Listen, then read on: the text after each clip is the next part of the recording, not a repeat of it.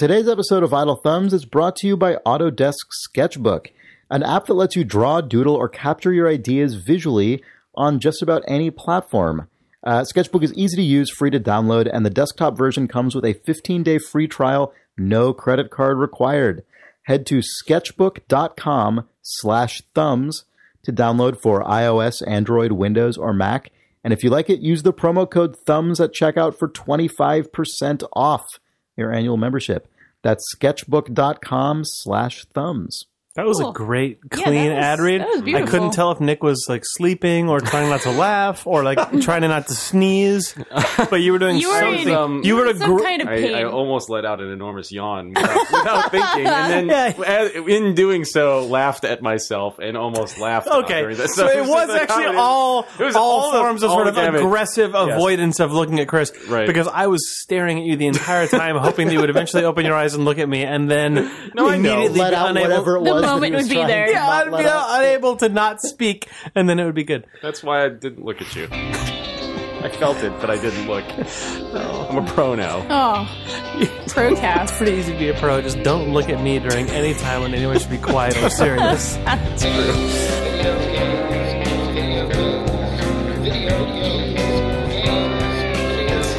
Nick, you know what it is? You probably do. You probably know. What is Jake? It's the second take of this podcast. Oh, good old take two. Yay! Take two. Good old take two. Taking a two. Good old Number two. We're number two. Old Strauss Zelnick. Welcome to Idle Thumbs, everyone. We recorded this episode once and erased it, so we're gonna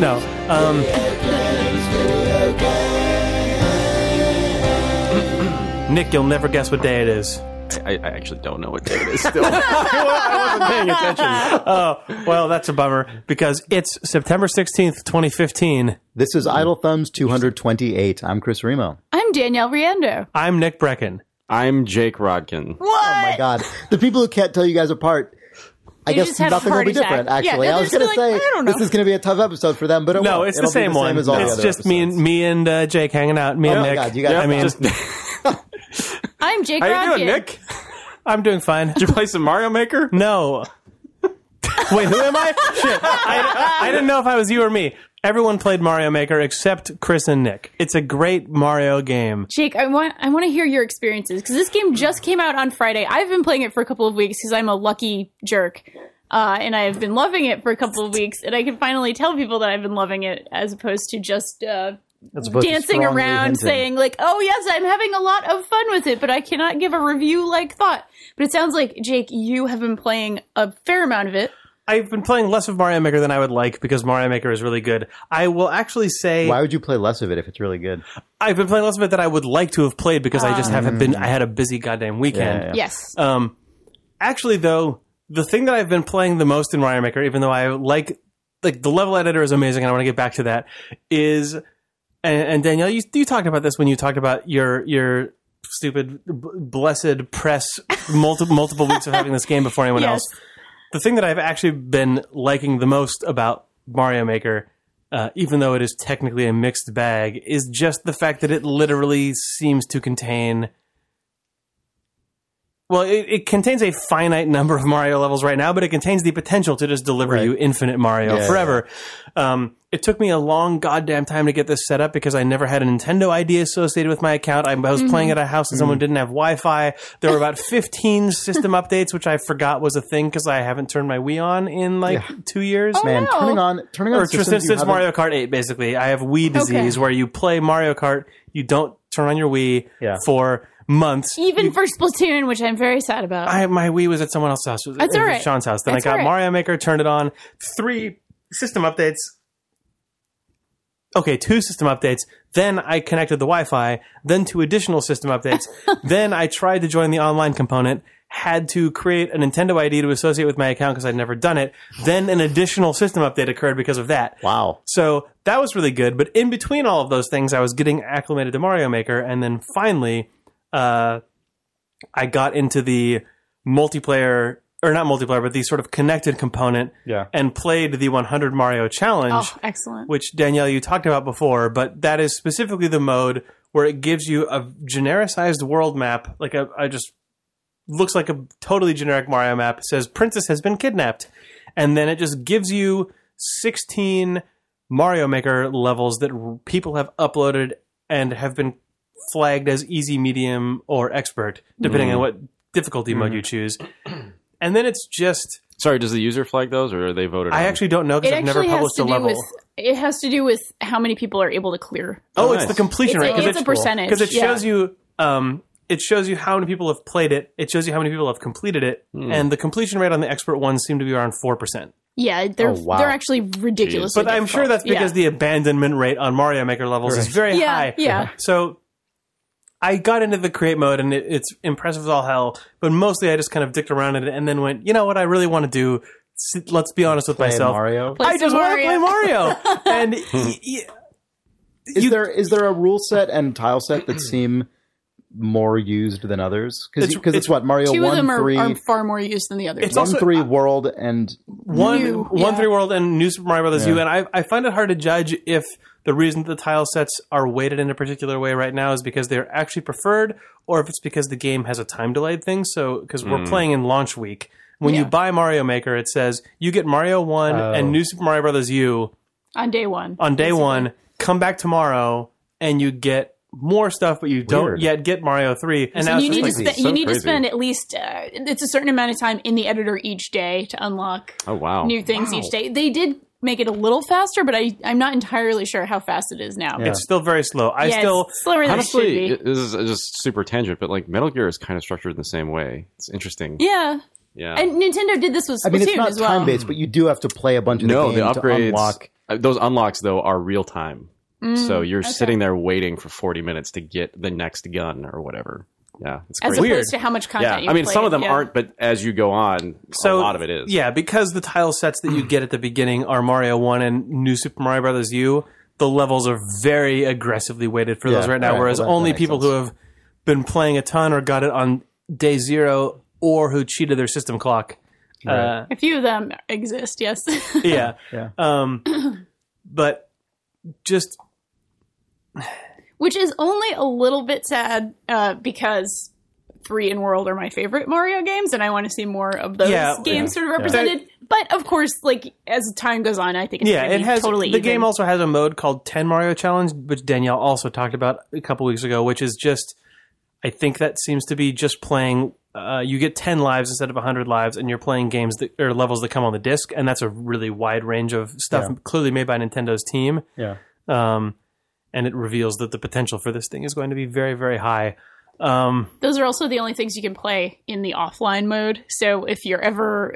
I was playing the other night for a couple of hours, actually, and I hit the server maintenance time or whatever, and I was like, oh, shit, well, I gotta go play the Nintendo-made levels then. And it was kind of like, this is like the game's sort of like both starter kit and sort of backup for when the Nintendo-made levels are so good, though, They're great, at revealing what I think is a huge appeal of Mario Maker, which is obvious, but it's just you can take the things that come with Super Mario Brothers, the platformer like base set that we've known and loved as forever, and then even Nintendo stuff very successfully like subverts the hell out of their own games in other levels in a way that's really fun. Nintendo is really good at that in general. Yeah, like with Mario in particular. Yeah, the starter pack includes like World X.X remix with like World 1-2 or World 3-6 or whatever, where it's just the levels from Mario 1, but then they just slowly degrade into complete insanity. Where like we played a World 1-1 remix, I think, in one of the early games of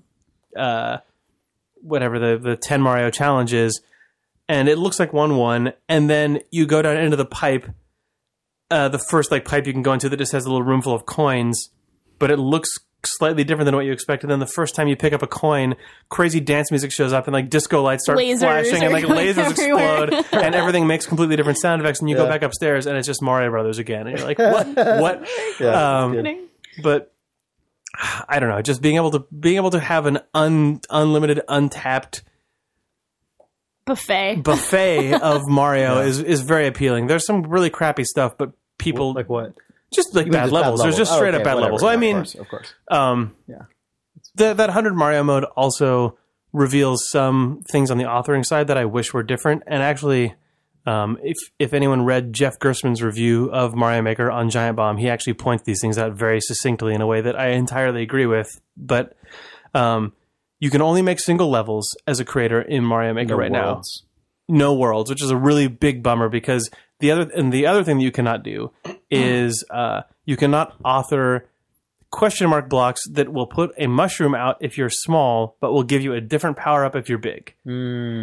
And those two things combined mean that there is no sense of any metagame challenge or any of the sort of multi-level progression that exists in a main Mario game, because you entering a level small, then shrinking, then getting a mushroom, so you have an area that you could complete if you're just big, but if you played it well, you could optimally complete it by getting that upgrade. You can't author for that content. And then you also, as a creator, can't author the position of 1-ups and life management as a thing in your level because it's functionally useless. Yeah. Because the only thing that extra lives count for is they're turned into something else when you're playing the 100 Mario challenge. When you get 1-ups, they effectively just seem to give you you can go up to 100, but you can never go above that, so they're useless. But they also you get 3 in a level, and they give you cards that flip over at the end of a level that means something that I can't tell. But just sort of, you can author all this very mainline, super hardcore Mario content, because Mario 1, 3, and World are the canonical hardcore classic Mario games.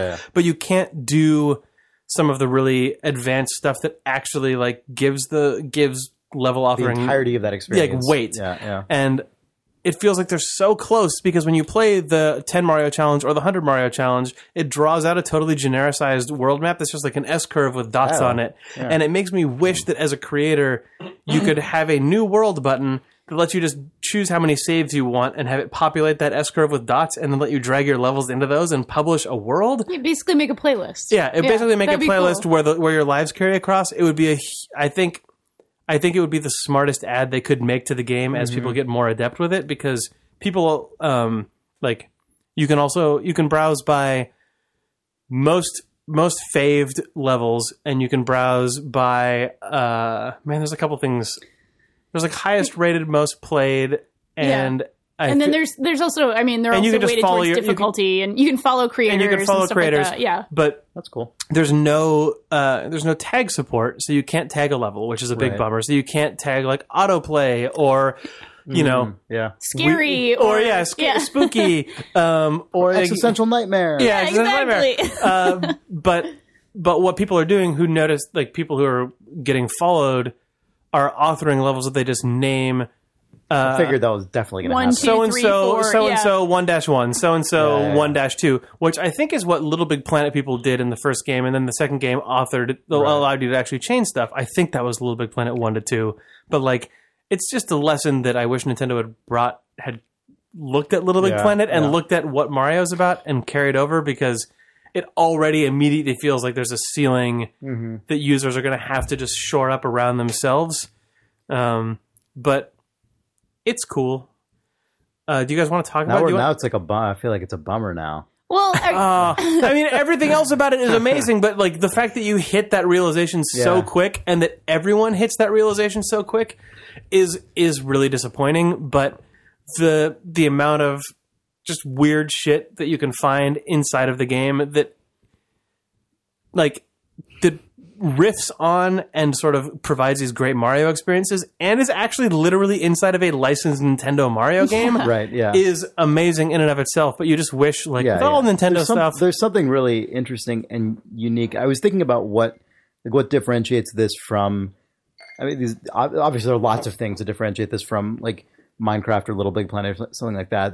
Obviously, they're somewhat different kinds of games and a million other things, but. One of the things that makes it very different is that, Jake, as you were saying, Mario is sort of the platformer just baseline that we've all known for decades, but have never officially been able to create in that set before. So now it's here's a video game creation tool set, which is a thing that obviously there are lots of that exist in different forms. But it's the second you start using it, you already understand the meaning of all the component parts in an extremely high level of specificity, and just decades of compounded associations. And that is a thing that is basically impossible to just create outside of, bolting it on to a thing that's been part of the culture for many years. Because it's Super Mario Brothers, especially because it's Super Mario Brothers 1-3 world and Wii U New Super Mario Brothers. It's all the very easy 2D ones, but because of that, it means that you can make something that is, from a fidelity standpoint, could pass for canonical Mario Brothers. Right. The equivalent to this is giving people somehow an imaginary magical version of the ability to create your own Mickey Mouse cartoon or your own Roadrunner and Wile E. Coyote cartoon that somehow you just drag the anvil and the cliff in place and then Chuck Jones comes in and directs it. But in this case, that doesn't have to happen because the mechanics are just baked in perfectly into the editor. You make it. And what you've made is a Mario level that if someone didn't know was in Mario Maker, they would just be like, "Oh, Nintendo really did a shitty job on this Mario level." And they put this weird drop shadow on everything. Well, yeah. Also, you can turn into Waluigi in the middle of it, and a disco party happens. Yeah. There's those weird subversive elements, but you can make something that basically, for sure. Nintendo just gave you the keys to just make literally the exact content they would make, except without a bunch of the details they have that make it really good. But whatever. A thing that made me realize how weird and good this is to exist was a Q&A with Miyamoto released, I think, by Nintendo of Europe, and they just asked him a bunch of different questions about various just sort of trivia, not trivia, but just sort of behind the scenes kind of questions, and most of them were kind of just whatever. But one of them was, are there any levels that shipped in Super Mario Maker that you made? And he said, no, I don't have anything in there, but I'll be sure to post something. What a crazy thing that the guy more associated with Mario than any other human, for obvious reasons, on the planet, he's just going to post something to Super Mario Maker. What a crazy good thing it is. Anyway, I made World 1-1. Yeah, I'll post my wacky joke thing. Yeah, yeah, amazing. There's also a really good video recently of Miyamoto with the director of Super Mario 3 and someone who's been working on the Mario series I have a question since about this video. Mario 1, I think. And they were it was a Q&A, I suppose, and they ran through 1-1 and they ran through 1-1, and Miyamoto just sort of explained of Mario 1 or 3? 1. Okay. Well, so because 1-1 of Mario 3 is also really interesting. Right. I just mentioned that because it was the guy's most notable thing. Yeah, he worked on but he also worked on Super Mario 1. It's just 3 was the first one that he personally directed. Yeah. Okay. But anyway, that's separate. The main reason I brought it up was because as Danielle said, they ran through the original Super Mario Brothers 1-1, and Miyamoto kind of just explained here's why this is where this block was, and here's why this is where the Goomba, here's where the idea for Goombas came from, and here's why we put the first one there, and here's why this is where the first mushroom was, and it was just such. I loved his uses of the word suspicious. Yeah. Did you note that? Suspicious. Yeah, a suspicious mushroom. It's so amazing. What? Yeah, it was really good. The thing that's so funny about that is that it really, if you make games, there's something about that I think is really sort of hits home, because from his standpoint, he's talking about how there's a suspicious mushroom here, and this will cause the player to wonder about this, and then we'll do that. But when you're actually playing it, especially when you're a kid, you're just kind of charging forward and you're reacting to everything in a completely animalistic way. It's not that the things that he's saying aren't true. It's just that you're not processing them that consciously. And that happens all the time when you're working on a game, and probably when you're making almost anything. And you're there's so much rationale that goes into making any creative work, but pretty much everyone who experiences it is just going to charge through it and not think that hard. I do think that Miyamoto, though, of all game designers, it does a better job of, even in that interview, I feel like the way that he spoke about that stuff, it was on a more sort of primal level than most game developers would. You're probably right. He understands that it's sort of a thought, you see a mushroom deep at the bottom of your brain somewhere. Yeah, he was just it makes you bigger, and then that makes you happy. I mean, that was literally he's just you get bigger, so therefore you're happy for a second. He spoke about it in very simple terms after that, I think. But no, for the most part, the overthinking is was the I mean, I don't actually think it's overthinking. I just think it displays just a true and always true just difference in perspective between the mindset you have to be in to make something and the mindset you have to be in to play or read or watch or listen to something most of the time, unless you're deliberately experiencing it with a critical eye. Yes. Yeah. The Mario 3 related stuff. Sorry, was this the interview and the Q&A where someone finally proposed the sort of like fan observed theory that Mario 3 is a play? Yes. Yes. No, that was that was the other That thing. was the first right. one I Okay. mentioned. Okay, yeah. That has come up though. Yeah. Because that's a thing that people, especially in the last couple of years, have talked about a lot about the idea. I hadn't heard of that. Because Mario 3 opens with the curtain rising, and yeah. because all of the stage decoration has drop shadow on it, that maybe the entirety of Mario 3 is actually a play. And in this video, which I haven't seen, Miyamoto says, yeah, that's correct. Is that... He just kind of shakes his head, nods, yes. like, He gives a big nod of his head Okay. to confirm. Yes. So our friend Ollie Moss watched that interview and told me about it, and then he gave me his theory as to where that lands in the Mario canon, and it is my favorite goddamn thing in the world. Oh my God. Because his proposal about this is that Mario 3. So if you look at like Mario Tennis and Mario Kart and Mario Party, all these characters are now friends. Yeah. And his theory about this is that Mario 3 is the play that they stage that is about their history after they've all become friends and peace has been declared. So Mario 3 chronologically takes place after all the other Mario It takes core place platformers. after the yes, and like Many basically years a later. generation after. Yeah. Even though the characters are cartoons, so they don't age, but it's sort of like yeah. it is the retelling of sort of the stylized retelling on stage of a the great grand struggle battle, yeah. between Mario and these people back before they reconciled and then all Man. played. It's very Wind Waker. Yeah, and before they Yeah. all played tennis and had parties and raced carts together and were just generally buds back when they were opposed, Right, which yeah. I think is an amazing. That's a really good interpretation. yeah. So that's what Mario 3 is, if anyone was wondering.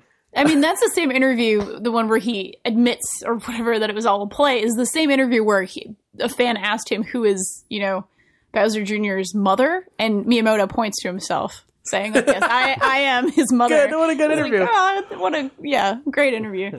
I wanted to ask you, Jake, Me? I wanted to ask you. So I have a whole sort of reasoning for why I think the editor is so much better than Little Big Planet's editor, and that is just because everything snap. is grid based and easy to kind of figure out, and all of Mario sort of maps to that really perfectly. Even though I really like Little Big Planet, I'm somebody who did make a lot of levels in that and really enjoyed it, and I even used it to like teach a class once, basically, just sort of learning platformer design stuff. So it was really good, but I wanted to hear your thoughts on the editor itself, as well as the cool musical kind of stuff that goes on in the editor when you're actually dragging things in and like it's actually.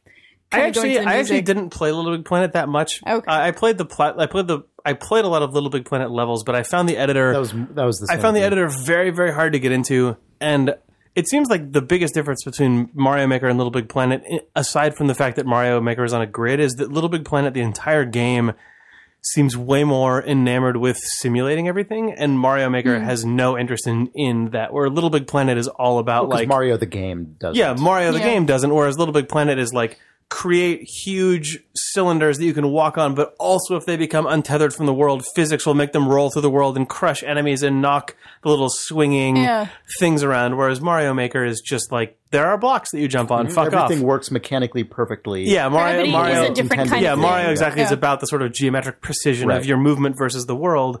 And because of that, I think you're totally right, Danielle, that the Mario Maker editor, Just inevitably is going to be cleaner, right? it's just cleaner. How it's going to be. And man, the thing that I wish that I remember about Little Big Planet is what the difference was between editing and playing, because I'm sure that it is probably technically just as seamless as the Mario Maker one, but the way that Nintendo puts together the feeling of going between the editor and playing the game in this, like, it just feels like transcendent and just delicious. I don't know how to even describe it. Like, you just feel happy when you place Well, 'cause some you blocks. can switch back and forth at any time, right? Yeah, but I like that's the thing. I think you can in Little Big I Planet. think Little Big and- Planet, you actually, I could be completely Oh, do you have to make a wrong. build in Little Big Planet? No. I think you actually are the Sackboy character walking around editing the level. And then so you I sort think of get a can- you've got jetpack your and you little, fly Yeah. around. You've got a little electric thing, and so I think you actually ray can just thing. immediately Yeah. Whereas test. Mario Yeah. Maker is deliberately modal, Right. and I think they really make that Like you feel. are a disembodied hand. Yeah, you are But literally. At any moment, But at any moment you make can become jump Mario. around. So like, Yeah. you're placing your blocks, and you can use the analog sticks to scroll Mario around the map. Like, Mario is basically the center point of the map. He's not your cursor. He's just always in the middle of the editor all the time. Your cursor is literally, you work on the Wii U remote, and you drag things in with a touch interface, which also means that it's probably always going to be more approachable than Little Big Planet. Sure. And I hadn't thought about that before. Any console-based. Yeah, the fact that you have a stylus and an actual grid that you can just paint on the way you do with a mouse is intense. But then there's an edit/play toggle in the bottom corner, and when you press play, physics, like Mario physics, just start applying to Mario. He just drops onto whatever block you're on, and you have the analog sticks and the face buttons there, and you can just make yourself run around, and then you press play. Yeah, that's awesome. And the drop shadow like widens again, and you back in editing mode. And like it's a Nintendo game made in the post Super Mario Galaxy world, so it has this like super like. I mean, I was going to start talking about Mario Paint for a second, but I guess I'll hold off on that for a second. Oh, please do. It's actually Mario Paint. This feels actually in a lot of ways like somehow it's the sequel to Mario Paint. Yeah. Because Mario Paint has this sort of like really chill but fun soundtrack that's running through it, where like even though you're in a paint program, it's a Nintendo Paint program, so there's going to be some like wacky jazzy like lounge lobby elevator music that's playing that then gets surprisingly saucy when you change what tool you're using and stuff. And Mario Maker does that as well. Like it has a goddamn robot voice that says Mario Maker when you drag certain things around. Question. Is that what it does when you drag question mark? Well, it says like question. Whatever you're is that what's happening? Whatever you're dragging in, there's like a little voice that's like block, break. Is that like what it's doing? Like Jesus. It says question. I'm pretty sure it's like question. Okay, yeah. There's a weird robot voice that comes in on top of this like really awesome. loungy arrangement of like if you're playing with the Mario 1 overworld, you hear as your tile set, you hear the classic Mario music, and then you can like there's sort of two big toggles. There's which game you're editing, which is Mario 1, 3 World, or New Super Mario Brothers U, Wii U, whatever. And then which is the bad Mario. Yeah. And then within each of those there's a day, night, and I guess you later unlock Castle and a couple of other tile sets. And Castle and Ghost House and your level just completely dynamically rethemes within either of these two axes, and the music changes, and the tile set changes, and everything changes. But in addition to that, the editor music is completely authored to be around those themes, so you'll be having that music on. Then when you press play, it goes from the sort of loungy Mario Paint music to suddenly just like do-do-do-do-do-do-do, and you're like, oh, it's the Mario music. And then you notice only after you've gone back and forth between those a couple times that it's a perfectly contiguous, interactively composed composition. Like just everything is just so goddamn smooth. It's disgusting. And that was Koji Kondo, famed Mario composer who did all the remixes for this. Of course it's Koji Kondo. Okay, that's really interesting because I was just thinking to myself, and I guess it's that guy, but like, or maybe it's that guy, but I was wondering to myself, who at Nintendo is responsible for the weird, like 10 to 20 year long at this point trend of Nintendo really doubling down on like lounge/elevator music as the sort of palette that like the Wii Shop and everything. Then and a lot of their games use that weird style. Like Mario Kart kind of does that more than like in terms of like a major franchise. Mario Kart's got like a samba thing going on with it though as well. But samba is like I think. But if you just chill it out, it's basically the same. Yeah, it's elevator music or like supermarket music or something. Yeah. You know, like that's all. It's all in kind of a similar space to me. That's got to be Koji Kondo though, because even like totally Mario 3 map music is just like chill basically out. We used to put that on. That's true. What a funny musical legacy that guy has, because because the place he started off with Mario is like really assertive ragtime influence, like very active music, and it's very. But that has never left either. That's the thing about that is that like Mario 3, it like when you're just chilling out, it's just like supermarket music, and then it just like boop boop boop boop boop boop boop, like it just like it can't fucking stop with with just like basically you just imagine that guy and Miyamoto jamming out on a banjo and a piano basically. I saw that guy play piano in person once, and no way. He did like a medley of stuff, and it was just that like he just started with the ragtime thing, and then just went into like loungy thing. And that's awesome. Just like transitioned for like 20 minutes. He was what just an like jamming unusual, on a piano. Interesting composer. Like what did the completely? Oh, he was like the most pleasant man too. too. He was just this like industry. the smiliest dude, you know, that's just cool. like so happy. Yeah, Good right for him. He's after- had a good life, or professional life anyway. Yeah. He gets his Don't ideas. know anything about his life. He gets his best ideas in the bathtub. He told me. I interviewed him right after no Mario way. Maker was You was interviewed announced. Koji How did Kondo? you not Man. mention that ever? Well, but it didn't come up. That's the best. And it was about Mario Maker, and it was like right after this was announced at E3, like whatever, a year or two ago. And I was just like, where do you come up with this? All these crazy things that you've kind of composed. He's And like, of course, I'm it's in the bathtub. The He's like, it's always loungiest when I'm in the fucking place bathtub. it's possible There you go. for a person to be. He's playing his sax in the bathtub. His toy boat going doo doo doo doo doo.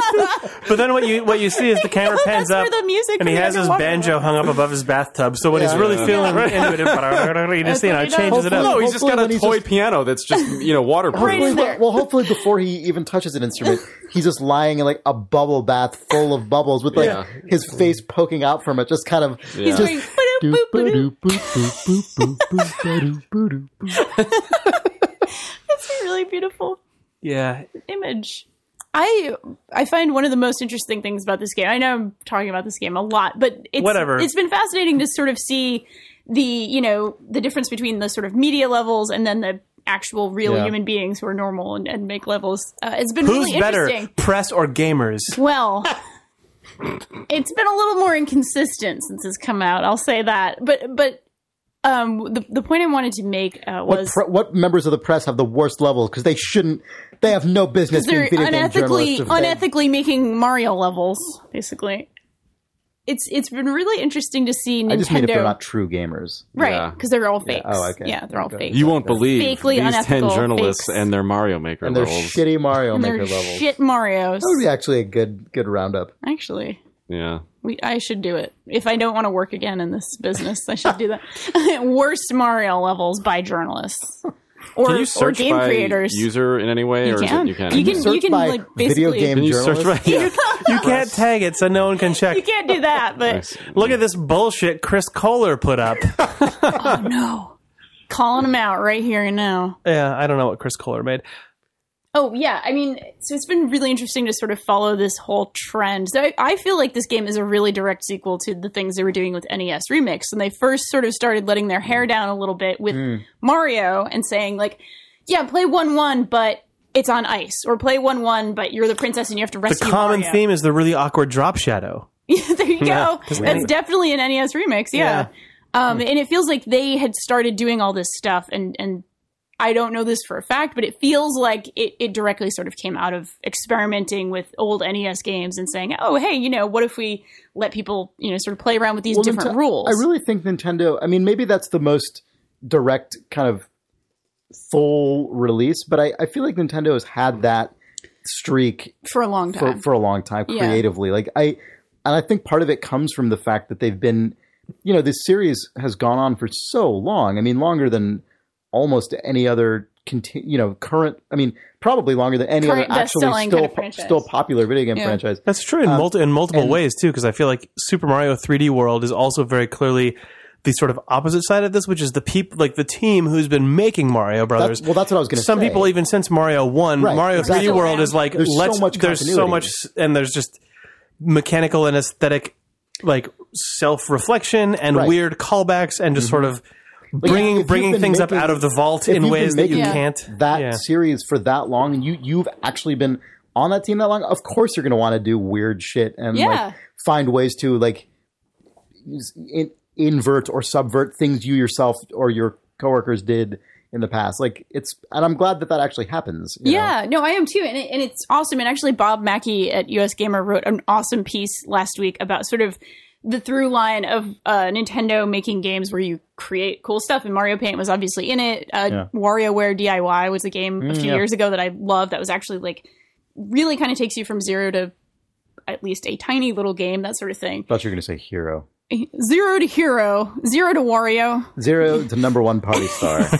basically. No time flat. But what's interesting about this is that it's Nintendo still being Nintendo and still having this ridiculous sort of control over this stuff because of what's been happening on YouTube with all, like, Nintendo is being extremely aggressive about takedown notices and people bummer. who are like, so What a you can weird, upload pointless a behavior. level, and then this has happened to me on my own YouTube channel several times already, where you upload a level, share it, and it's exciting, and then it's like content matched within 30 seconds. And That's so Nintendo lame. will like be like, nope, you can't Why do do they this. care? What are What's their crazy criteria? about that is like you can make any level you want, you can do all this stuff, you can share it on the internet, but you can't share it on YouTube because then you might make money off of it or So something. strange. It's weird. And while we're talking about YouTube,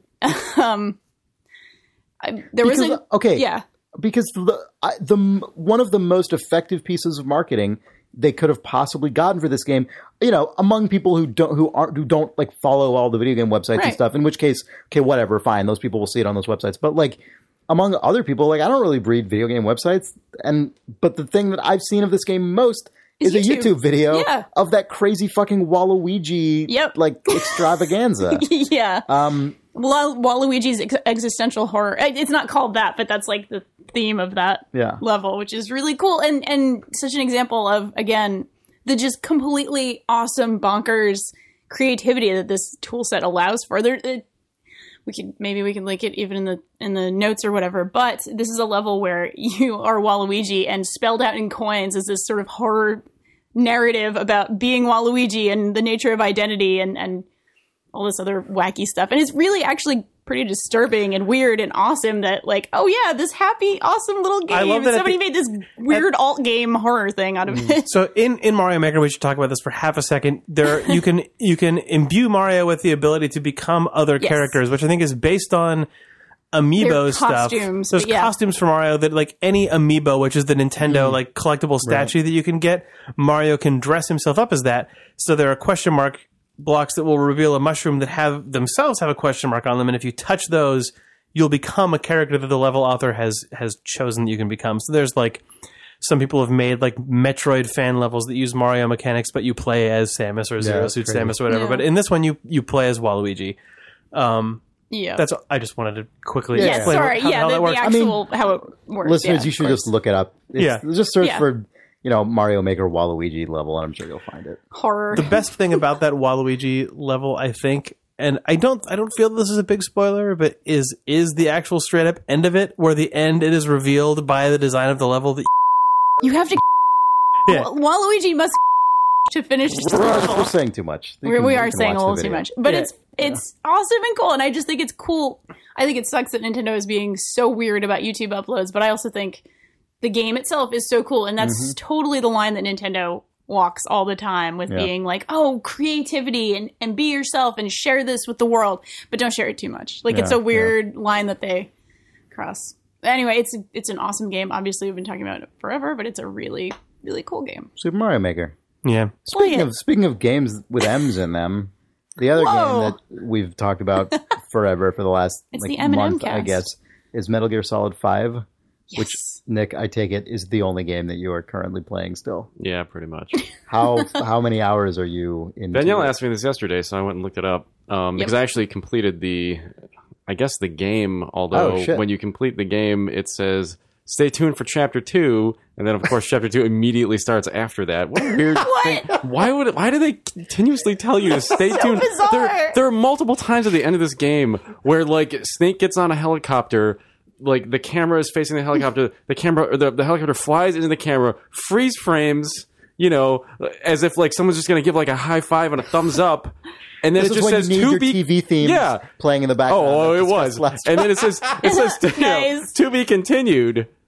Comes up on screen, it fades down and then fades up, and then you're just in the helicopter, and then you just hit like the mission, and then you keep playing. It's so weird. And hopefully the theme from Perfect Strangers is still playing. There you go. Right?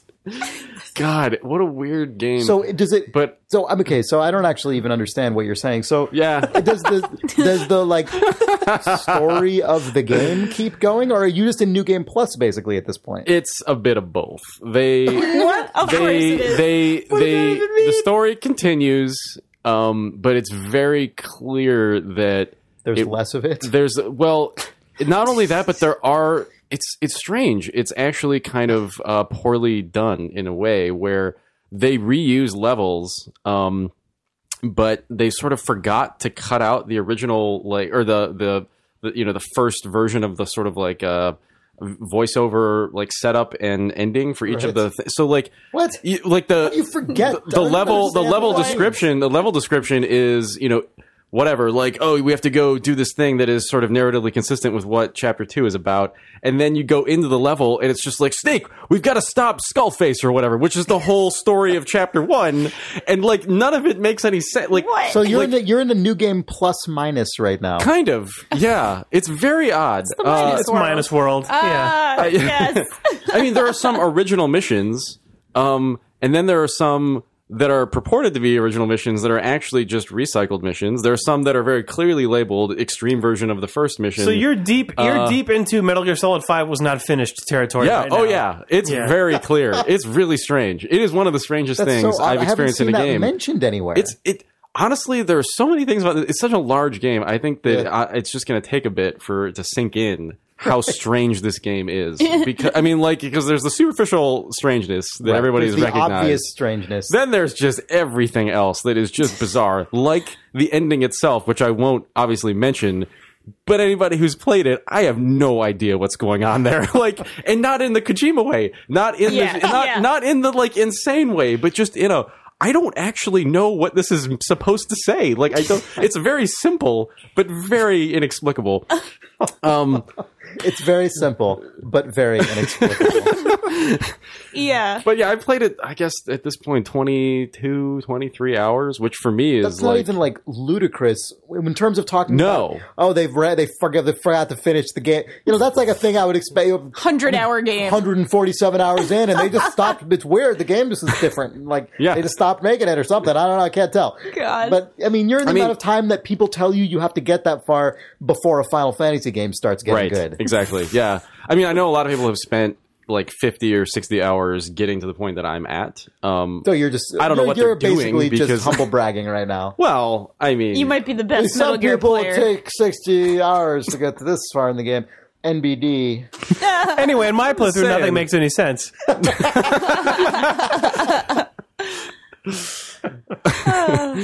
Yeah, But you're still enjoying yourself. Clearly. yeah, I mean, I'm very much enjoying myself. I mean, it does really just even systemically get very strange. The game turns into very quickly different versions of other games that have been cobbled together to create the sort of end game of this game. So you're playing I don't even know what that means. What does that mean? You're playing Pokemon. You're playing Clash of Clans. You're playing. You're playing all of these separate weird components that have just are very clearly just.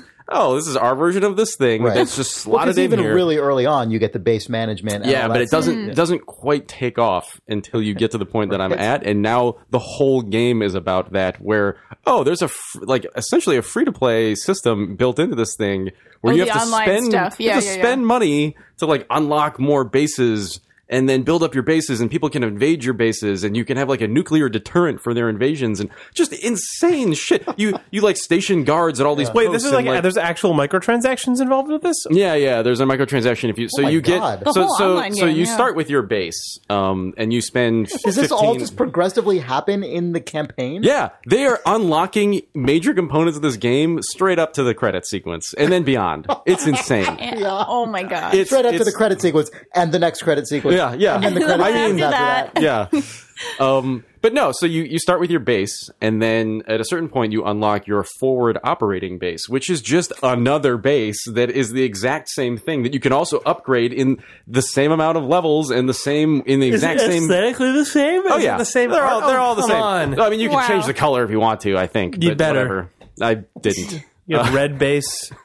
You can put a yeah. Samus costume on it. It's Clash of Clans, so you sort of like set your defenses, and then at any time somebody can invade your base, which doesn't trigger anything in your instance of your game. But They start warning you about this in the loading screens Yes. really early on before you I have know. any ability to know what also, they're talking the about. warning isn't strong enough because I still didn't know what this was about, and then started doing it and realized I was fucking myself completely because the second you attack somebody else's base, they know you've attacked them, and then they get a little thing that says, "Oh, you should go attack Nick's base," and I'm like, "Oh, I don't know what I'm doing doing? Like, I don't have any guys. I got no guns. I didn't do any of this shit. I just rushed to the end of the stupid game.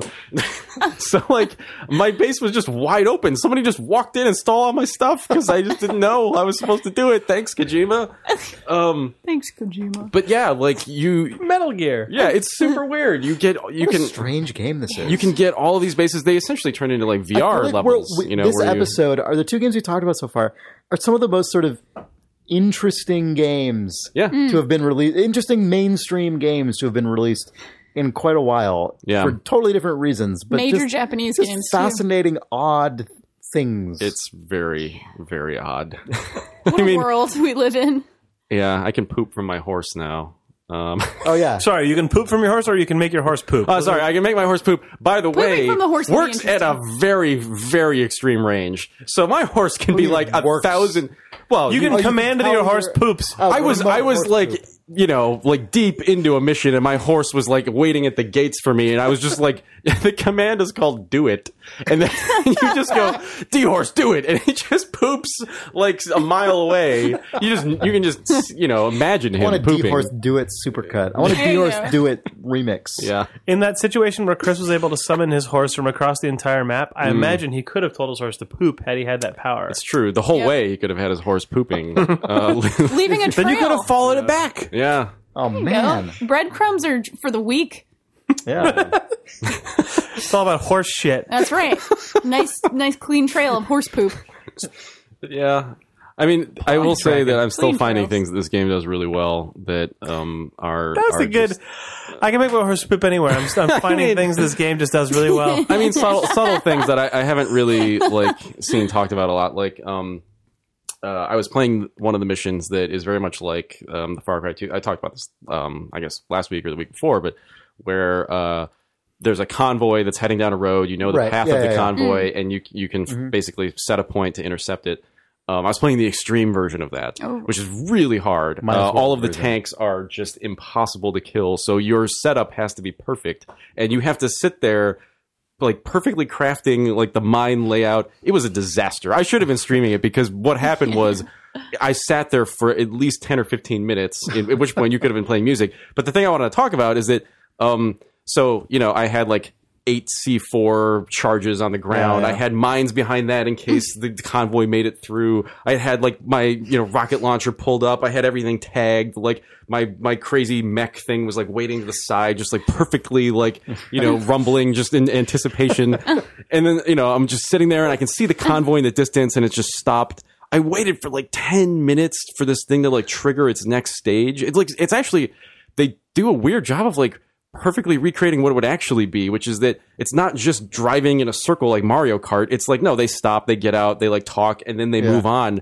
So I'm sitting there like, oh, I can see these guys. Yeah. Shit, this is, and so it just like built up this crazy tension. And of course, like 3 minutes before, like they're rolling down the road, and I'm just sitting there like twiddling my thumbs, Oh, and I just no. hit the button that triggers the C4, and there are 8 of them, so they all go off like in rapid succession, like a machine gun, and I see every head. I'm like on this cliff that is like looking down in a huge base, God, I wish and we were there, I've and I got wish my we were streaming it. I've got my goggles on, my like binoculars on, so I can see in this huge base. Every head in that base just snaps to look straight at me, Oh, and then God. over the radio they're like, "Oh, boss, you screwed up, boss. Now they're gonna be really going fast. Now you better catch them." And so like they're like I watch the convoy and they just gun it. They're like doing the last like thing 80 boss needs right there for someone to tell him he fucked up. Really? Yeah. Yeah, I blew up all of my C4. I'm aware. Everyone saw the explosion They're the like, size "Oh." of a house. I heard on the radio that you're an idiot. And so this tank is now doing like 80 miles an hour, like going down this road. And I just started to panic. And so the first armored vehicle hits the mines, which didn't explode. But I hadn't laid enough of them down and they weren't powerful enough. So it just blew out the tires. And so all it did was the thing just stopped and turned and just looked at me and was like, "What are you doing?" And then just shot me in the face. Then I Perfect. reloaded and I played it through normally. The thing I actually wanted to say is that in the run up to all of this, what's really interesting is that because I was thinking about the stream that we did with Far Cry 2 and you playing music, this game actually dynamically triggers music for right. That's true. It does. Not just for missions, but for even just like if you're out walking around and it knows, oh, this is a moment where you're creeping around and I should probably trigger this cue. It does that in almost every case that you'd want it to.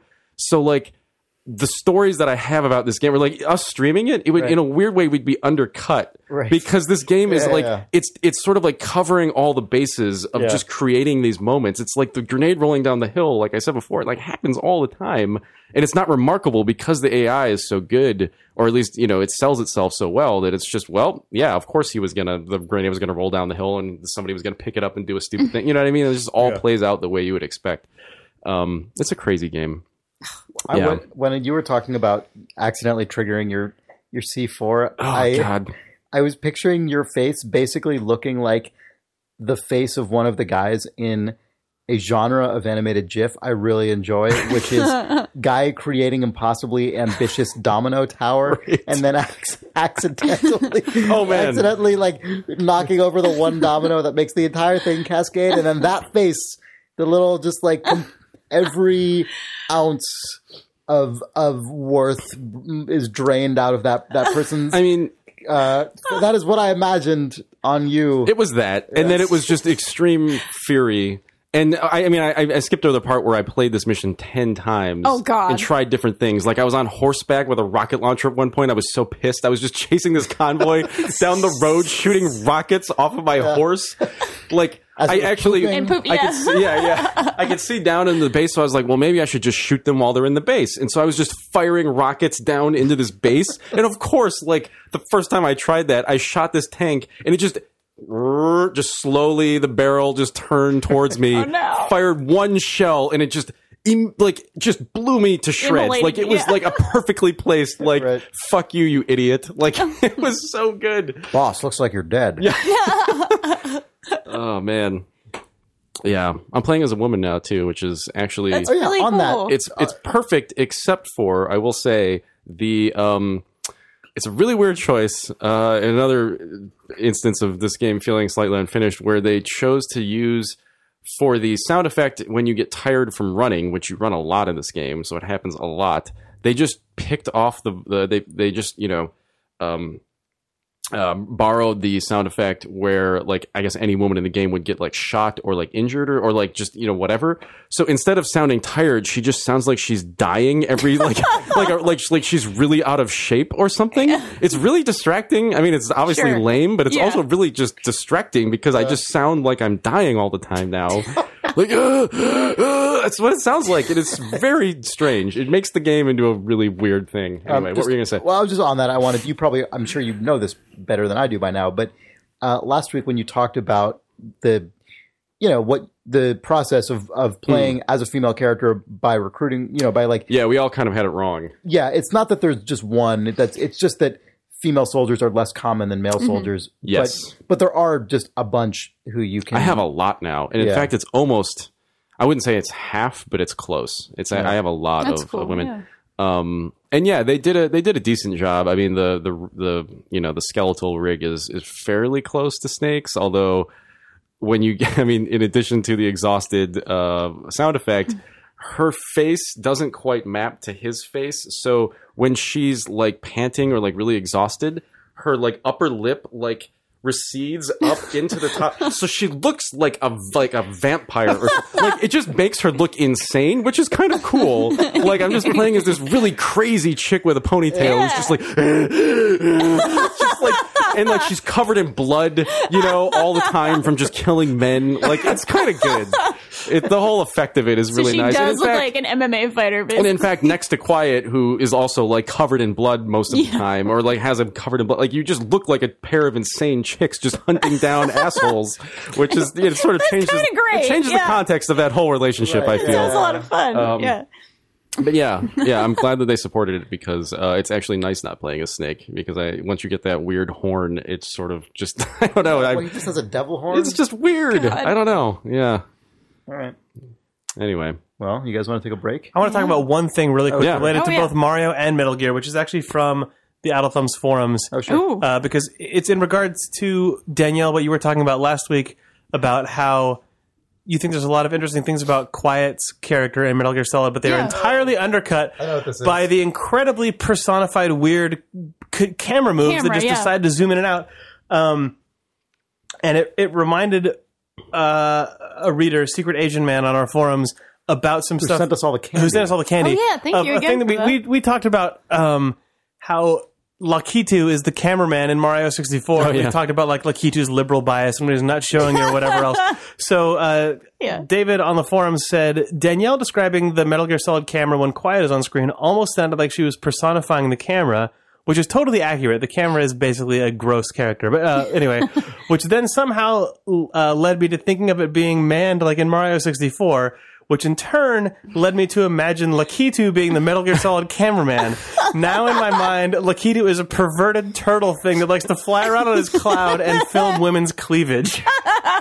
So the idea of Lakitu himself being a character in Metal Gear Solid who's just doing really gross rack zooms on butts and stuff is really funny to me. Related to this, there's a really good video that I don't know what the process is to achieve this, but people on PC always figure this shit out. Someone swapped the models of Revolver Ocelot and Quiet, who are two characters who exist in cutscenes in this game, and it is amazing because it really if you are ever tempted to be oversensitive, this is just what fuck off. It is this difference between how these two characters are treated by the camera is just fucking outrageous in how wide the gulf is, and it also is just hilarious to see Ocelot with the sexy poses in the helicopters, in the shower stuff. Really, oh my god, man, it's so the good. sexy poses are one thing, but when you described the camera movement being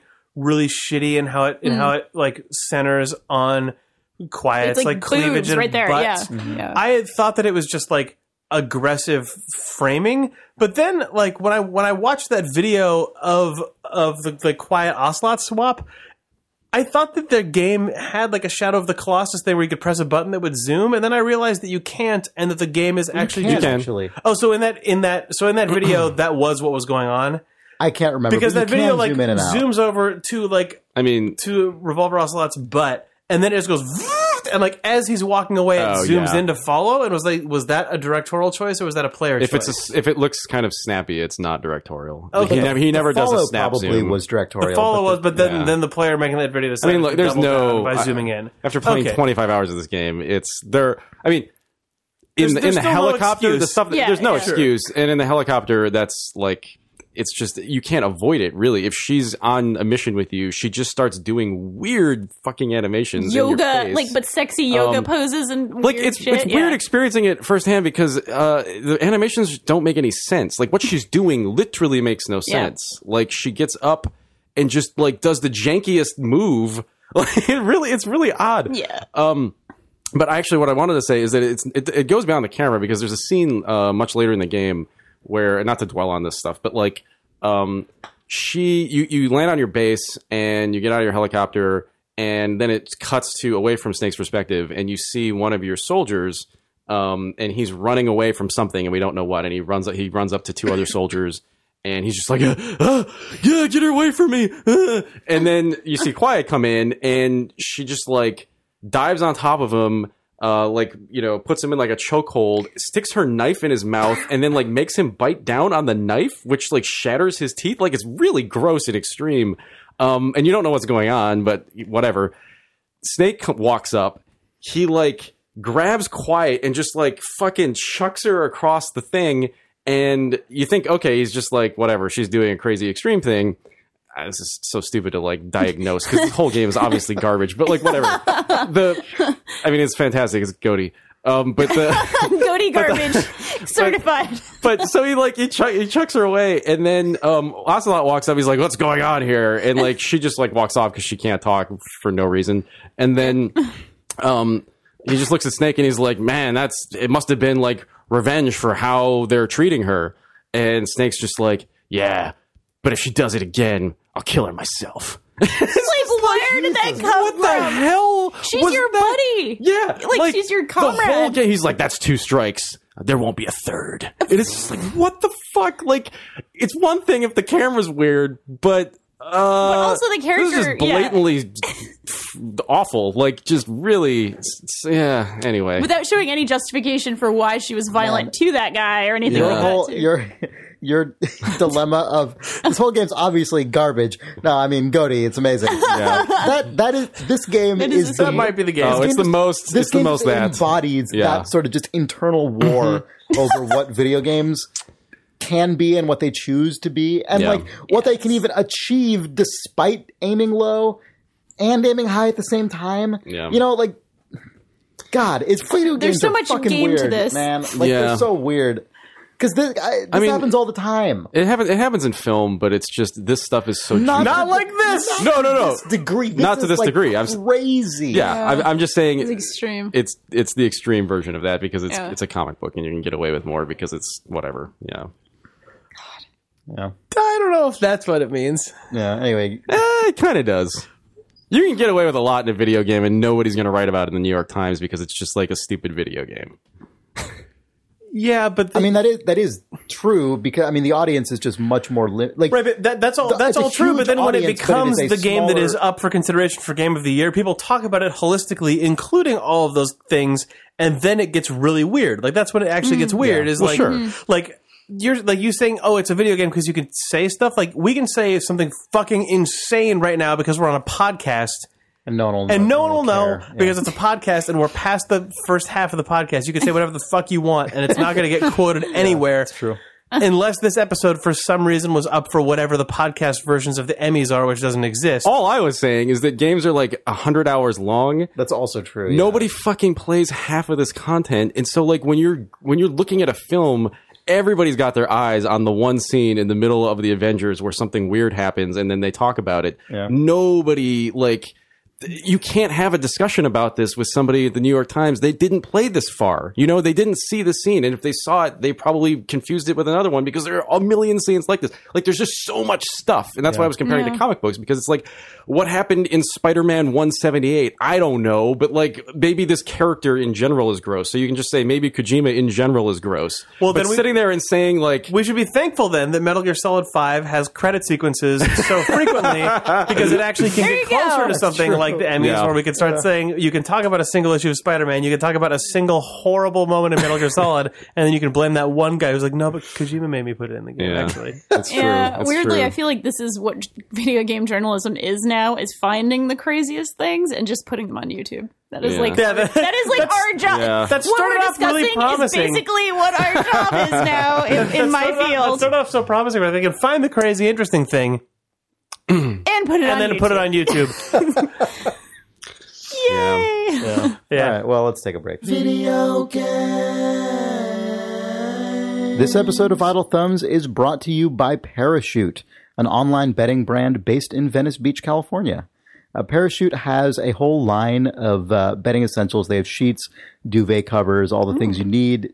I went to their website. They've got all the different sort of types of sets that you might want for your bed, ranging from like pretty basic to more ambitious.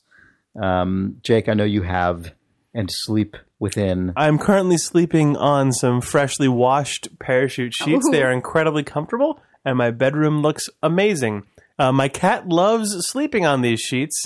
Like, she spends all day sleeping on that duvet cover to the point that she kind of barfed up a hairball on the other day, which was gross. But that's how comfortable she felt. Really relaxed. Like, I've got a lot of pictures of my cat sleeping on these sheets now. Yeah. But now they are washed and they are, again, very crisp and new feeling and not barf covered anymore and instead beautiful. Nice. I'm sure that's exactly what Parachute wants us to say about their sheets, except for the part where my cat barfed on them. But they are really, really nice. Like, Dana and I love the way our bedroom looks with those. There you go. They're manufactured in Tuscany. Oh, they're perfect. Tuscan as all fuck. They are fucking Tuscan with Egyptian cotton. Oh, so they're the two nationalities you want the most inside of a sheet, plus Venice Beach, California, is where the website was made. All good things. Yeah. So if you go to parachutehome.com/thumbs and use the promo code thumbs, you will get $25 off your first order. That is parachutehome.com/thumbs with the promo code thumbs. Yeah, really do check it out. Their website's really nice. Their sheets are incredibly comfortable and good looking, and you'll be happy to sleep in them. And Thanks, Oko Parachute. Tex certified dice. That sounds great. Thanks, Sorry.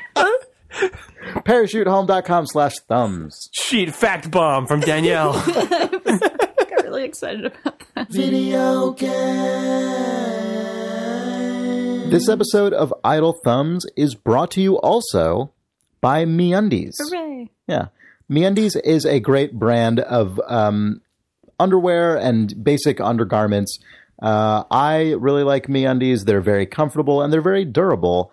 They come in good, sort of basic, solid colors that are very appealing, as well as more assertive and outrageous patterns that you may enjoy that they also swap out And they have from women's time to time. rock tanks. Rock said with like a Explain Boston to or me a what New that York even. I don't even know accent. what that is. Well, it's just a basic tank top with like a wider than sort of the ribbed tank top straps. Uh-huh. It's very cool. The rock tank.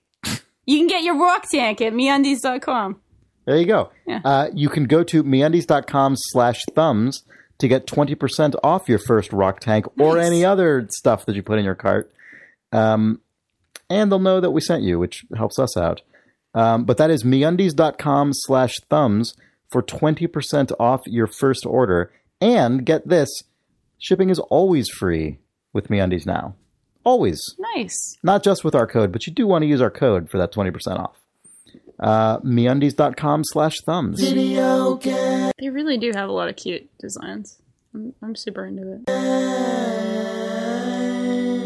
I wish Sean was on because I saw he watched Titanic, and I watched Titanic again as well. You did? Weird. Because it's on HBO Go, that's Oh, why. that There must you be. That's go. why. That is And why. I wanted something on in the background while I was doing some work. And I thought, well, this will be interesting. It's a good background Holy movie. shit. What a weird... Speaking of films and criticism and what the fuck, that woman, that white girl, gets on the Titanic, and there's a voiceover where she says, everyone thought my life was supposed to be amazing, but for me it was like I was walking onto a slave ship.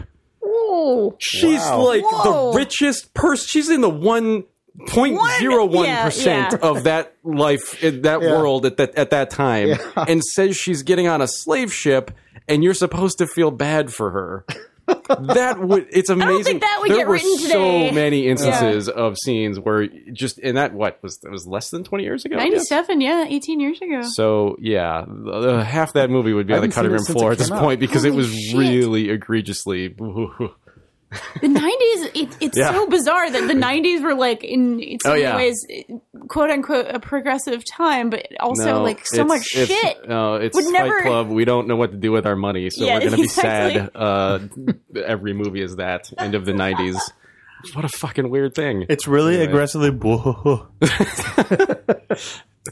to quote someone. I guess we must be Roger back. Ebert, I think. There you go. Whoa.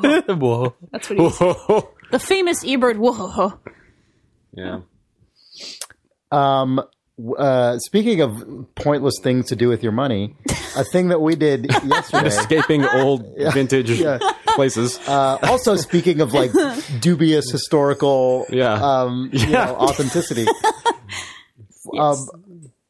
I don't even. How Well, this was for your birthday. It was a surprise Chris for had your no birthday. idea. That's true. I didn't know this was happening. I Yeah. guess Sarah brought me along we got on a bus and went to the Presidio in San Francisco, which is sort of just an area near the Golden Gate Bridge, and I didn't know what we were doing. And then a bunch of my friends turned up, and we escaped from a room, and it was actually really, really good. We've talked about Room Escape on the podcast a few years ago. At this point, there are now a few different companies who operate games like this in San Francisco. This is a genre of live game, not a video game, but an actual place you go and participate in a game where you are locked into a room, literally locked into a room, festooned with sort of puzzles and weird clues and just things, and you have to figure out how to solve these puzzles and interact with objects and devices in the room in order to escape within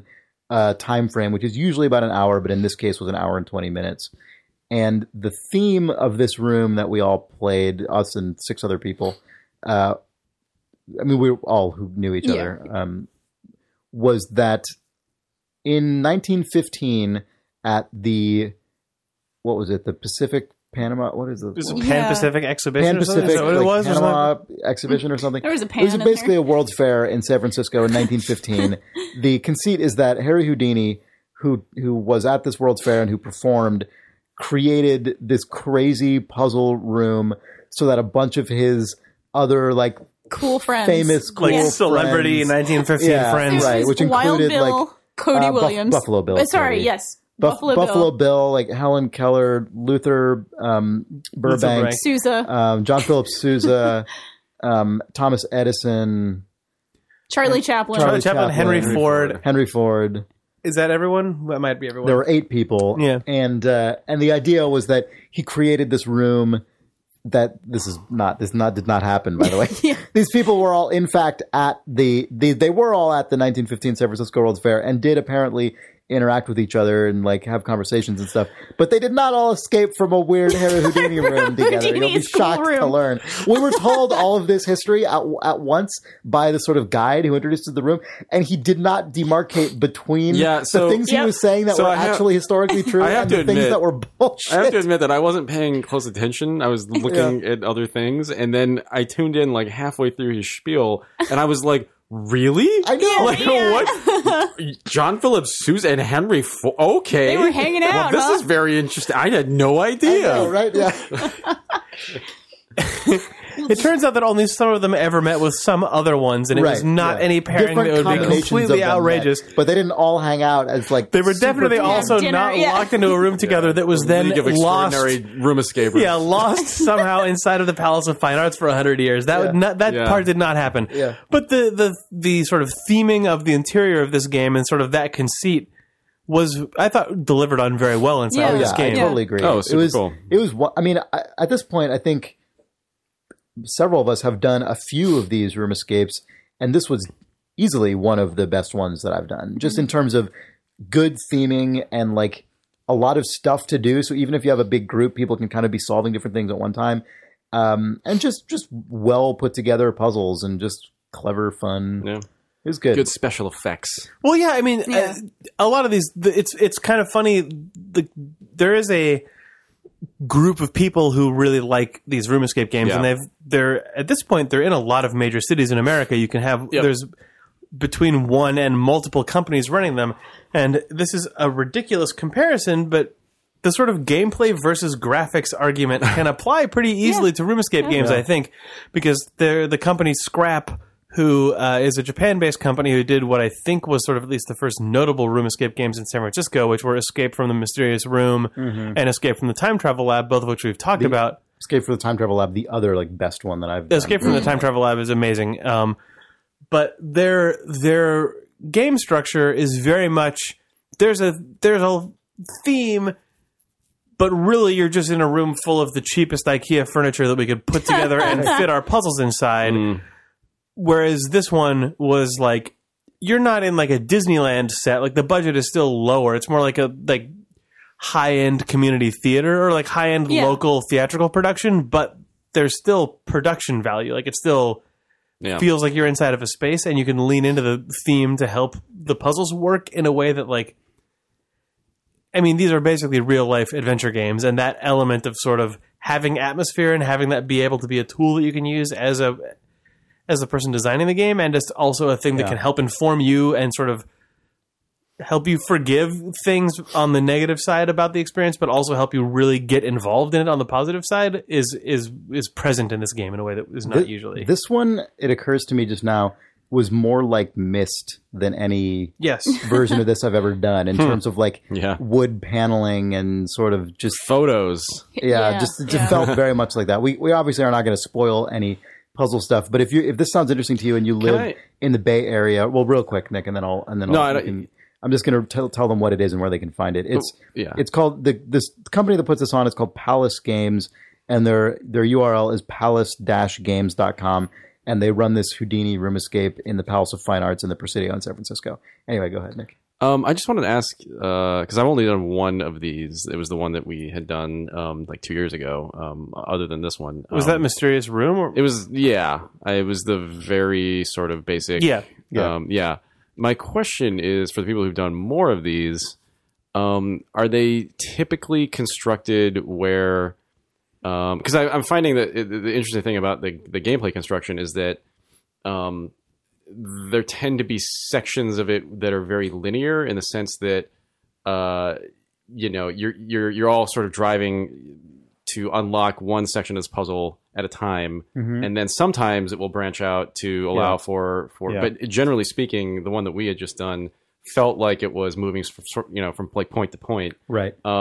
Is that usually the case, or because my memory of the last one was that there were sort of just 8 or 10 different sort of disparate puzzles hidden throughout the room, and everybody could kind of carve off a piece of it and sort of churn on it. They still tend to funnel into, even in that one. Maybe you don't remember like super clearly, but they do tend to funnel into phases, and one of the reasons they do that, I think, is because it allows the sort of state of the room to change. Well, right, in to a way unlock that is another section of the room or whatever. Yeah. The thing that I don't like about that is that it feels like when you have 10 or 12 people, half the room is just kind of standing there. Right. Like, and I'm a very, like, in situations like that, I will just defer to the people who are like, no, this is what we're doing. And so my experience with Escape the Room at this point is, if I can help, sure. But generally speaking, I'm just going to kind of sit there and kind of like defer to the people who are like, they have read the instructions. I didn't get a chance to read the instructions. So like, and I'm just curious about like, if that's usually the case, or this one I thought was actually better than many in the sense it wasn't that bad. Yeah, there were at least a few different groups of us solving different puzzles at any. There was a moment that I felt really good about that, where half the people were in one room, half the people were in the other room, and I was like helping Danielle with the thing, and like it's weird because with these room escape games, you have so many of the problems that you would have in an adventure or a puzzle game design, or as a puzzle or adventure game designer, but then you also, like you said, have to account for the fact that there are 8 people in the room. Yeah. Because like this Palace Games game that we played, the Houdini Escape, felt like from a design standpoint, it was actually built deliberately to account for that, where there are potentially 10 people in the room, but there are like 8 possible things that could be being solved at the same time. Like this game actually has a lot of nonlinear elements before they get you all down, before it's sort of you hit the like choke point in the puzzle design. But if all the people in the room aren't aware that that's how the game is structured, because like when we were playing, it felt like we all were wandering around not knowing what to do for a while. Then finally we all broke into teams and everyone was like, there was a while there where there was like epic amounts of clockwork going on, where the whole room was just abuzz with puzzles being cracked and like information sharing and stuff. Only we didn't realize until halfway through that I think we could have been doing most of that stuff through the entire duration of the game, and we just didn't know that we could. Yeah, I think early on, as pointless to talk about because it's such a weird thing, isn't most people on this podcast? Well, no one knows what we're referring to or anything, but I think nobody. I got the feeling that like, oh, this is a very linear thing, and that we have to do this thing. But it was less linear than we thought. But it's just interesting for me as like a design challenge, right? Like they want to stay sort of outside of the room. They don't want to give you like they don't want to actually write down on the piece of paper. You can do all of these things non-linearly, right? But like. It probably would have been a better experience if we'd known that, right? So it's interesting. It is a weird challenge because no one in video game space, no one makes these sort of adventure game, puzzle game things that are also multiplayer, because it would be gross. It would actually be Uru, Ages of Mist. That's that's true. There you go. The exception that proves the rule, I guess. But because what you want in these games, like these map to Myst, or like in modern games, the closest thing is actually probably The Room on iOS, especially to this puzzle game that we played, where it is just like a mystery box that you're sliding open, and you've got to solve all these various things that then form into a weird key shape that lets you get one layer deeper or whatever. Part of the fun of those games, just like part of the fun of room escape games, is walking around and sort of testing all of the edges of the room to find things. And because of that, you don't, as a designer, I think you don't want to give away the meta structure of your game. But when you have 10 people inside of it, if you don't give away some of that at the beginning, you just rob those people of the ability to have any agency inside of it because they don't even know the shape the of it. structural, like the design shape of the space, like as they're figuring out the physical shape of the space. A lot of it also has to do with how it's primed. So we should get off this quickly because people have such little context. But when we started, the guy said there is an order to do these in, and he actually kind of guided us away from doing stuff at the same time. Yeah. So a lot of it just has to do with how you prime it. But anyway, this is a really interesting category of game, I think. And if you have any interest in puzzle solving in video games, you might find this interesting as well. This one that we did is only exists in the Palace of Fine Arts in San Francisco, but the company that really sort of established this in San Francisco, called Scrap, now runs it in several other cities, and there have also in the last couple of years been additional companies that have sprung up here and in other cities as well. So it's also a popular thing in Europe. That's true, and Japan for that matter, which is, I think where it was first probably. But if you search for Room Escape games in your city, or Real Escape Game is the other thing Real Escape Game is something called, and your city name or the major metropolitan area near you, you could probably find something like this. Yep. Yeah. So I was going to say, all I'll say about it is that it's the one kind of adventure game where sort of pixel hunting is actually fun because you're physically in the space and moving things, and it's actually really fun to do that kind of thing. So. Yeah, it is. I sort of pixel hunted our way out of the room almost at the end in a way that was. Yeah. Oh, we pixel hunted in the middle.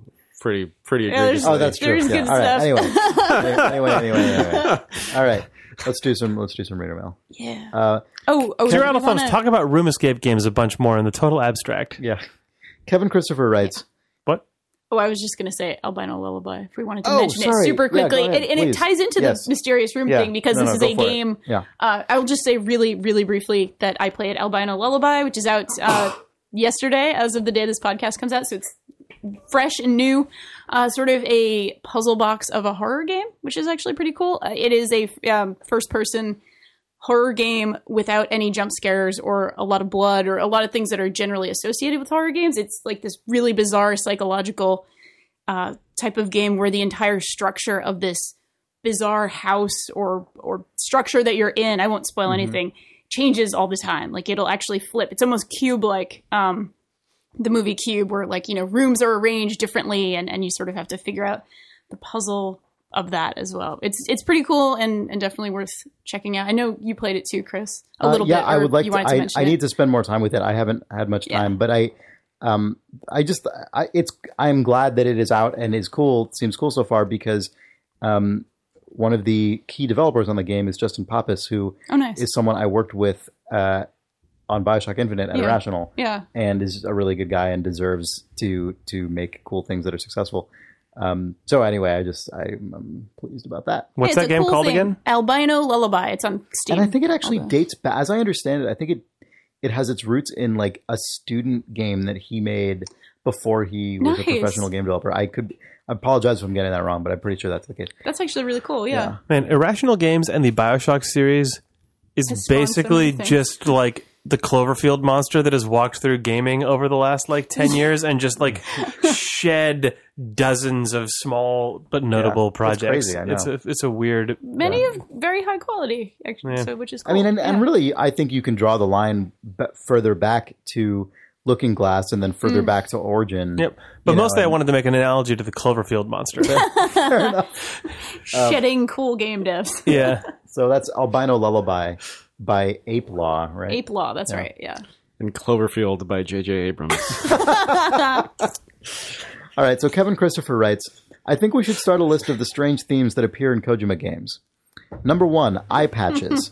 Big Boss, Solidus, Raiden in Metal Gear Solid Rising. Solid Snake 2 had 2 good eyes in Metal Gear Solid 4 and still wears an eye patch. Hell, your dog wears a fucking eye patch. 2, people urinating themselves. Otacon in Metal Gear Solid 1, Hostages in Metal Gear Solid 2, Sokolov/Naked Snake in Metal Gear Solid 3, Sonny Merrill in Metal Gear Solid 4, and now Huey Emmerich in Metal Gear Solid 5. So much Number pee. 3, fart noises. Mostly this is a running joke that wears too thin with Johnny Akiba in Metal Gear Solid 2 and Metal Gear Solid 4, but I also literally have a tape recording of a man shitting in Metal Gear Solid 5. Good. Do you have that tape recording, Nick? No. All right. Well, There's also a good noise when the put more horse hours poops. into it. There's a pretty solid noise for that poop effect. Metal Gear Solid 4, women super soldiers with their tits out. Eva, Sniper Wolf, and Quiet. Number 5, crotch grabs. The President on Raiden, Metal Gear Solid 2. Vulcan grabbing Big Boss, Metal Gear Solid 3. And supposedly you can do this as a CQC takedown in Metal Gear Solid 4.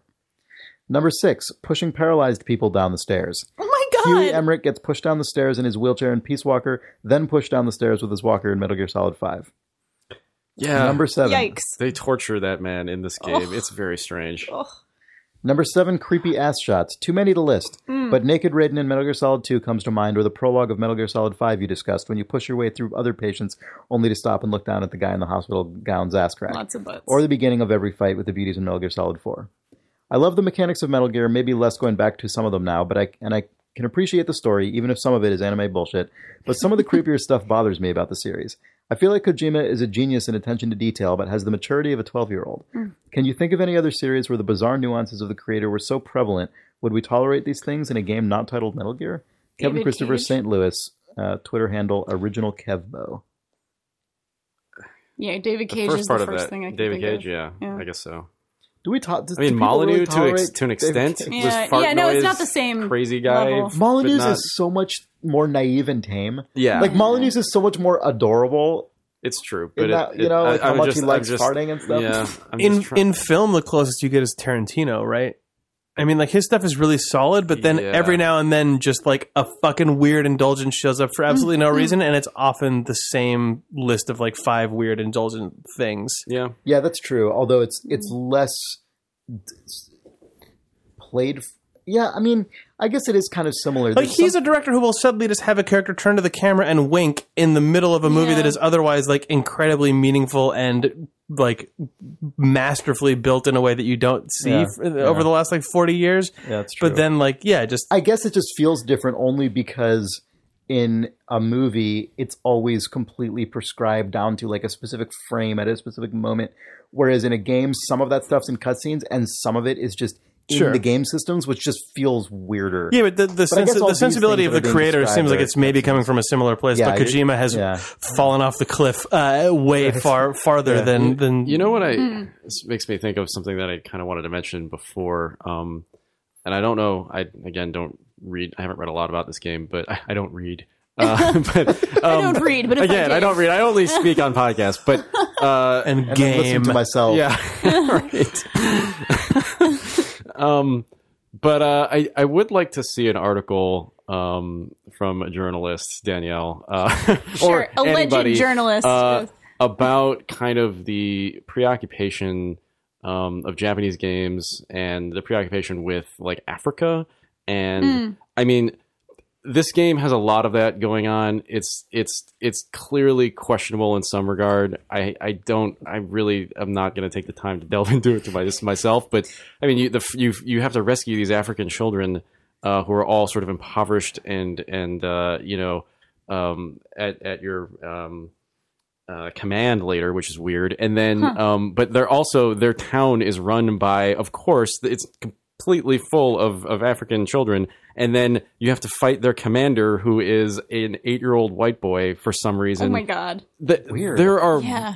but just think about this game Goaty. and thinking about this game and thinking about Resident Evil 5. Like, I would be Sure. interested to like. Are there lots of examples, or just those two that come to mind? I looked into this back when Resident Evil 5 came out. I was talking to a professor in Japan because I was going to write an article about it. I guess what I'm saying is There you go. I would like myself to do this, Yeah, but I'm yeah. not going to. But it's a definite cultural strangeness and the sort of alien Africa and the way they think about it. It's very weird and disturbing. Anyway, I mean, that definitely exists, not just in Japan. oh yes, but- it's not just in Japan, but I think you can definitely connect some dots. Sure. In video games, especially. That's weird. I would like someone to write that. Yeah, I'm probably not qualified to write that, but I am I think that's interested. kind of what I ended up concluding as well. But Right, yeah. I was interviewing some people to try to make it qualified, and Right, kind right. of Yeah. I don't know. That was that Resident Evil 5 stuff was so crazy that it was like it was like that it was like a sounds really pre-Gamergate. creepy. It was the Yeah. pre-Gamergate like era. Sure. Right. Yeah. No, that is, See, we can talk about Gamergate because we're in the back 3/4 of this You're allowed to podcast. say I don't care. it. You're allowed to that's true. say it now. Yeah. Andrew Wilson writes, thanks to Danielle. Hi, Thumbs. Oh. I wanted to write in and thank you and Danielle in particular for not indulging in the common topic of clowns as monsters when discussing the game Dropsy. Oh. Shortly before I was born, my grandfather retired from his career as a Navy officer and became a semi-professional clown in his regional shrine circus. I would spend summers visiting him and helping out around the temple, a job which consisted largely of showing elderly people how to make things in print shop for the Commodore 64, Nice. sweeping and very carefully dusting the egg registry. Each clown has their makeup painted out onto an emptied-out egg as a record of what their character looked like. When they weren't preparing for a show, the clowns would teach me magic tricks, how to juggle, and how to do physical comedy.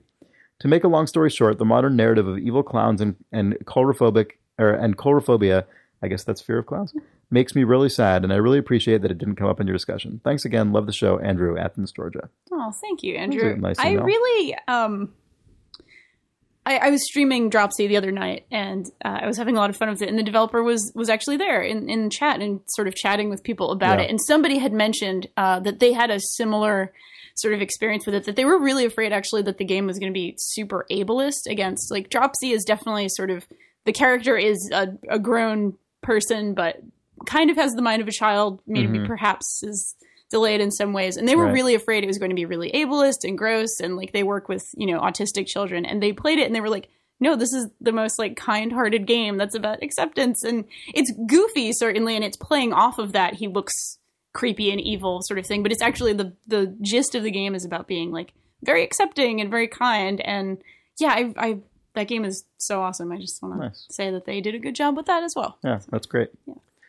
Andy Yinks. Really quick, just I have to point out that because it was mentioned in that email, I love the clowning tradition of saving your clown's unique face paint onto an egg. Like, that's a totally legit thing that is not just that one clown club. That's like all over the place. And it's so fucking weird and cool. That's all. Yeah. It is a cool thing. Look up clown egg faces if you want to see crazy shit. All right, it's awesome. Anyway, that's all. Andy Yingst writes, Danielle Origins. Hi. I think over the years you guys have told various stories of how you met each other on the podcast, but I don't remember hearing one of these about Danielle. Before Danielle leaves for New York, is there any story to be told of how she came to meet you guys or join the show? Andy. Danielle was just sort of created and inserted into this reality, and we've all known her our whole lives as far as we're concerned, which is weird when you think about it. I'm a composite, really. Jesus. I was born a couple of years ago, in fact. It's been weird to be two. Well, the origin story, I guess, is that I knew Chris in Boston. Yeah, and we met each other at... it was Game Loop 2011, I think. Yeah, Game Loop 2011. We just sat down at the same dinner table at a bar yeah. after the conference and just started talking and hanging out. And that was it. That's the beginning of this beautiful story. And then you moved here, and I moved here a few months later, and then you asked me to be on the podcast one day. Like as a guest, and then it just kind of was a good fit, and we just ended up on the podcast. Yeah, it's my We didn't ever like decide to put Danielle on the podcast or like... it wasn't a marketing decision. We've never done that with anyone, but like you just kind of ended up on it. No, we actually have a very clown-like tradition here at the Idle Thumbs office, where instead of putting our face on an egg, our forums make a beautiful oil painting of your face and gives it to us. And put it in the bathroom, and it's in the bathroom. In the office. Yeah. So, or just staring at you, Jake. Nix is the only portrait in the actual podcast studio. Well, when we got Gabe, our intern, I decided that I would hang Nick's picture above his desk to inspire him.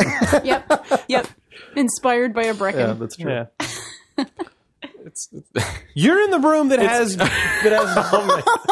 you're in the room with Bobby Kotick and Jay Allers, so you should be proud. It's an honor. Space Asshole. And Space Asshole and a video game hot dog. It's Salacious Crumb. Big dog. The thing is, I feel like mine more than others, though, resembles the Ghostbusters 2 painting. Oh, you're like Vigo the Carpathian. Yeah, I feel like mine is less inspiring and more terrifying. My painting is the scale of Vigo the Carpathian, whereas yours is actually like the visage. When Jake says he thinks Gabe will be inspired, he doesn't mean inspired. He means inspired to work harder out of fear. Right. Like that image will inspire him to greater heights of intimidation. And, when my parents would ask me to go in the basement to like get another bottle of ketchup, I would always In the ketchup basement of Nick Brecken. That's a common task in the Brecken household. You go through a lot of ketchup there. When as child I go into basement to get new. Why are you the Count from Sesame Street? What is that? Like One, 2, 3 ketchups. Like what? It just seemed like something that would be like introduced by like some, you know, like Some first immigrant generation Muppet, yeah. family that doesn't, you don't even know what they're talking about, but they act as though it's a normal thing. Right. That's what it was like. Borat? Like what is? Borat the Carpathian. I didn't have time to think about what I was doing. I just decided to be offensive. Oh my. Anyway, Nick, when you went down to the basement to get another get your bottle ketchup. of ketchup, I would always, when I was walking back up the stairs, I would always imagine that Vigo was behind me. Oh no. And so it would like spur me to like walk, like run up the stairs with the ketchup and like more quickly deliver the ketchup to my parents. does sound like a crazy Eastern European. I imagine that Vigo was behind me. Anyway, It inspired me to climb. It's like the Krampus or whatever. It's like, you know, he was my like weird fairy tale like thing that ketchup, just like, you know, motivator. yeah. fortunately, you funny had thing is- you had that NES Advantage controller, so you were able to power did the that Statue of much Liberty faster. to defeat him. It's true. The funny thing was, if you actually fell and hurt yourself and you squirted ketchup everywhere, nobody would know if it was blood or ketchup. Like at first looking at you, they'd have Right. to sniff you. And And Well, then- that would be good actually, because then they would be motivated to get up ambulance. They would really. that's true. They'd be like, "Oh, look at all that blood." Yeah, They'd be Nick is mobilized. dying. Vigo was helping you all along. He inspired you. All right. Michael Corliss writes, for podcast, important question about podcast network. Howdy Thumbs, if Esports Today downloads surpass even Idle Thumbs, will you have to rename the network to the Esports Today network? Much appreciations, Mike from Edmonton, Alberta. Jesus, Alberta, Canada. You almost did that. That was the Italian When way. I almost. catch the ketchup. Yes. I think yes, probably, right? Whichever the podcast is most popular gets to be the name of the network at any given moment, and that will just, King of the much like Hill Vigo style. the Carpathian, that will inspire us to do better at all of our own individual podcasts. And get ketchup. Yeah. No, yeah, we just named the network Idle Thumbs because the site was already called Idle Thumbs, and we're smart people who have good business sense. Yep. There's other podcasts on it, though. If you go to idlethumbs.net, we do have that new podcast, Esports Today, as mentioned by Michael Corliss, this reader, and all kinds of other ones. We probably won't rename the network very much, though. All right. Jacob Olson writes, My Lebowski moment. I was on vacation in Spain visiting some family. Being a real baby, I quickly received a parking ticket, so I staggered into the nearest bank, not knowing a whole lot about anything. The banker looked disappointed and began making phone calls. The tone varied a lot. Laughing at one point, yelling at another point. At some point, standing behind the counter, confused and a little bored, I fished my phone out of my pocket to look up a word I could hear the clerk repeating a lot. So in utmost secrecy, down and behind the counter, I opened up the dictionary app and typed in the word, letter by letter. I took a peek at my phone again, and across the screen, in big bold letters, it said, fart. I paid the 80 euros and left the bank as a broken baby man. That's an excellent fart story. Yep. I like those. That's all we got for now. Oh, good. And we have more farts. email, but this has been a long Yeah. cast. Yep. Long cast is, of moderate length. Thanks, everyone. Thank you. If you enjoyed this podcast, please consider leaving us a review on iTunes. It is very helpful. Do it. Yeah, it spreads. Yeah. Do it. the word. Do it. Picture Do Vigo it, the Vigo. Carpathian Vigo behind you, watching you as you fill in the number of stars, and think about how many stars Vigo the Carpathian compels you to fucking put. Do it. It's Five. the do it It's command. 5 I stars. was just commanding them to do it. Yeah, he was doing the do it command. That's a different thing. Don't do that. I mean, unless you think that we deserve that. Unless you Good. think we deserve to be, Leave a poo without emoji. the- Do not. that many stars. Pooped upon. Yeah, and like I said a second ago, you can Had fun. find all of the other podcasts on our network at idlethumbs.net. There was just an interview that went up on Designer Notes with Soren Johnson, or Designer Notes hosted by Soren Johnson, interviewing Chris Avalone. Oh, nice. Yeah, storied RPG writer and designer, and that is available as of a few days ago. Yes. Yeah, at idlethumbs.net. Yep. Well, thanks, everyone. Thank you. Thanks, Chris. Good cast. Talk to you guys next week. Sounds great.